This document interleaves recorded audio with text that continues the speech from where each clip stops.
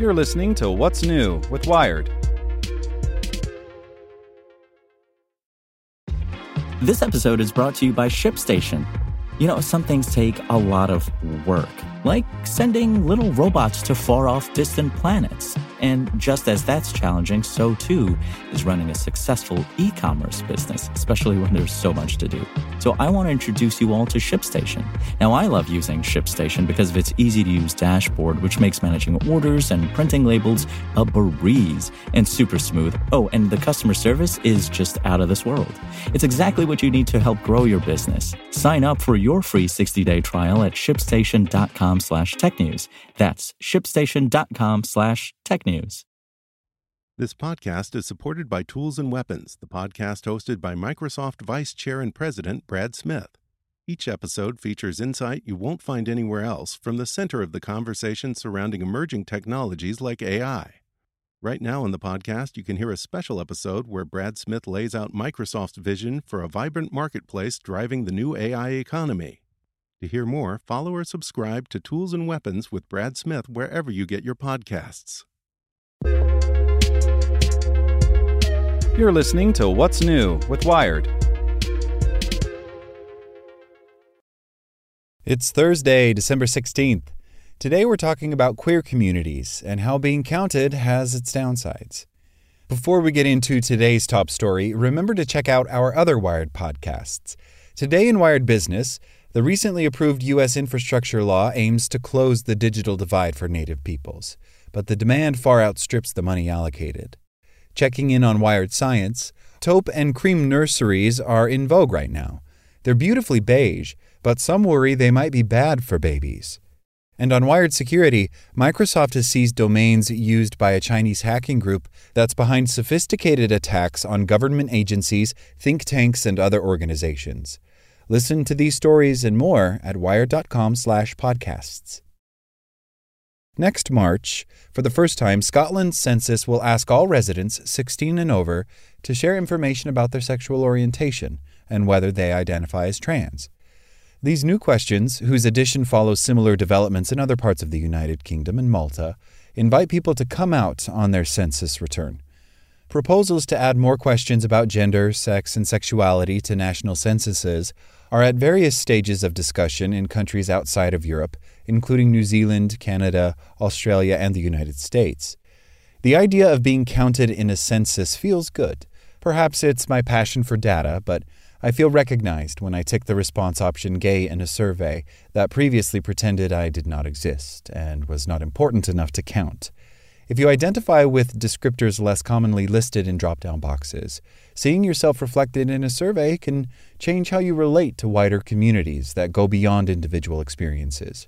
It therefore makes sense that many bottom-up queer rights groups and top-down government agencies frame the counting of queer communities in a positive light and position expanded data collection as a step toward greater inclusion.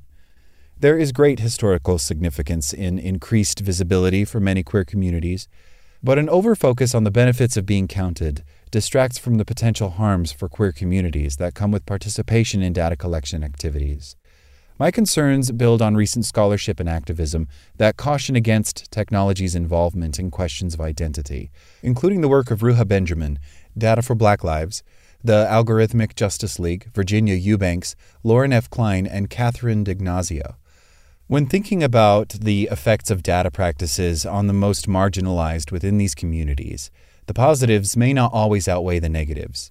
Since the mid-20th century, lesbian and gay rights groups in many countries have campaigned to increase the visibility of minority communities based on gender, sex, and sexual identity.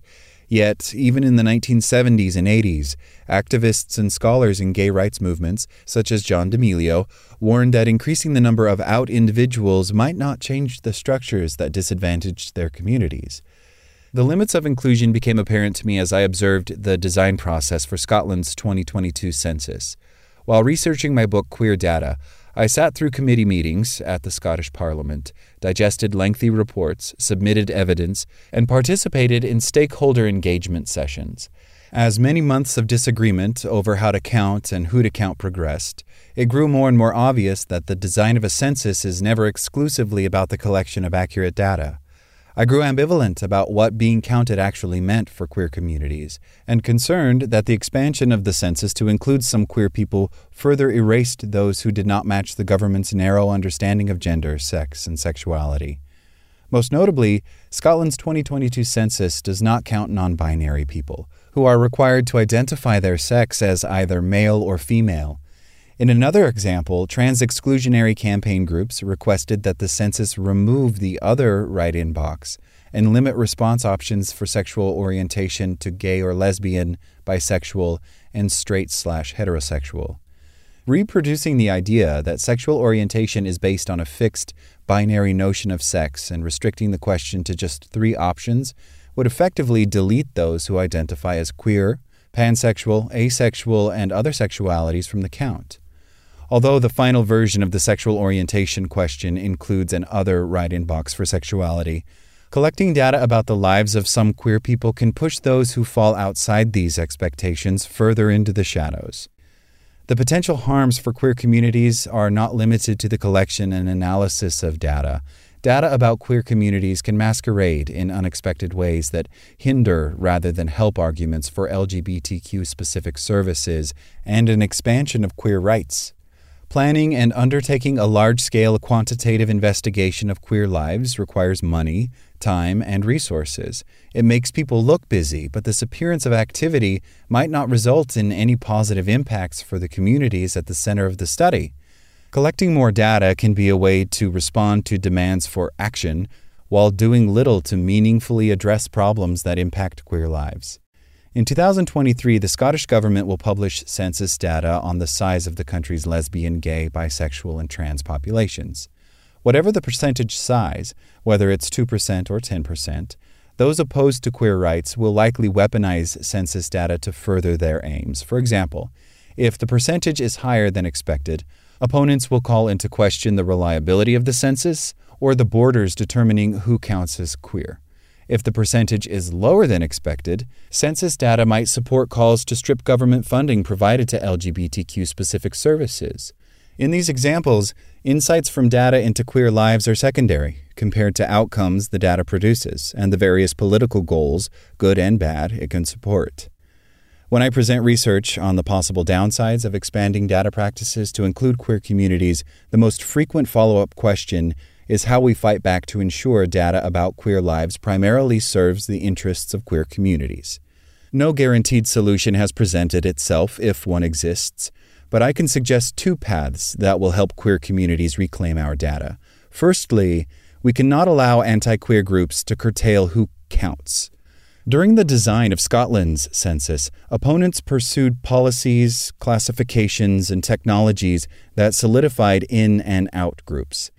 The creation of 2-tiered queer communities favors gays and lesbians who are monogamous and married, trans people who have legal paperwork to document their transition, and bisexuals who pick a side and stick with it.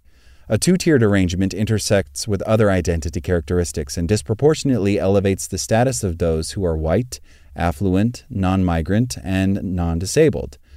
The counting of some queer people and the accompanying language of inclusion is used against all queer communities working to expand the borders and constraints of gender, sex, and sexual identities.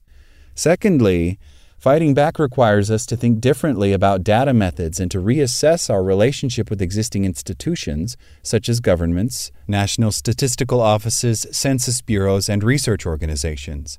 Many of the systems that are expanding to capture more data about queer lives are rooted in data practices that have historically inflicted harm on marginalized communities, including the use of data as proof of pathological problems among queer communities and the recording of male same-sex activities as criminal.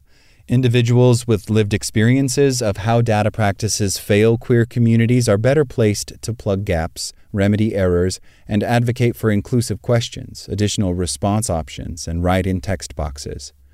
Going further, the structures that facilitate data practices require critical attention.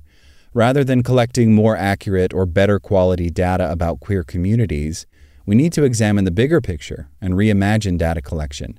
The use of existing systems, technologies, and classifications provides an unreliable foundation for action and limits the potential of what queer communities can achieve with data. By trying to work within a broken system, LGBTQ+ people become participants in a game in which the existing rules mean they are destined to lose. Even with the best census questions, the gender, sex, and sexual identities of some respondents will never map to discrete fixed response options. Some people are always going to be misrepresented by data. Ultimately, data practices that serve the interests of queer communities need to depart from standardized and static categories and reimagine quantitative data as something fluid, messy, and pluralistic that changes over time. Although reparative approaches to data practices are well-intentioned, I worry it's a case of too little too late. There is a need for more critical voices that question who benefits from the counting of queer communities and whether these benefits are evenly spread. After repeated attempts at reform, data justice campaigners might come to realize that the flaws in the system are beyond repair. Now is the moment to push pause and reassess whether the best means to bring about change for queer communities is working within existing systems or against them. Thanks for listening to Wired. Check back in tomorrow to hear more stories from Wired.com. Want to learn how you can make smarter decisions with your money? Well, I've got the podcast for you. I'm Sean Piles, and I host NerdWallet's Smart Money Podcast. Our show features our team of nerds, personal finance experts in credit cards, banking, investing, and more. And they'll help you make the most of your money while cutting through the clutter and misinformation in today's world of personal finance. You'll get clarity on strategies to help you build your wealth, invest wisely, shop for financial products, and plan for major life events. Listen to NerdWallet's Smart Money Podcast wherever you get your podcasts.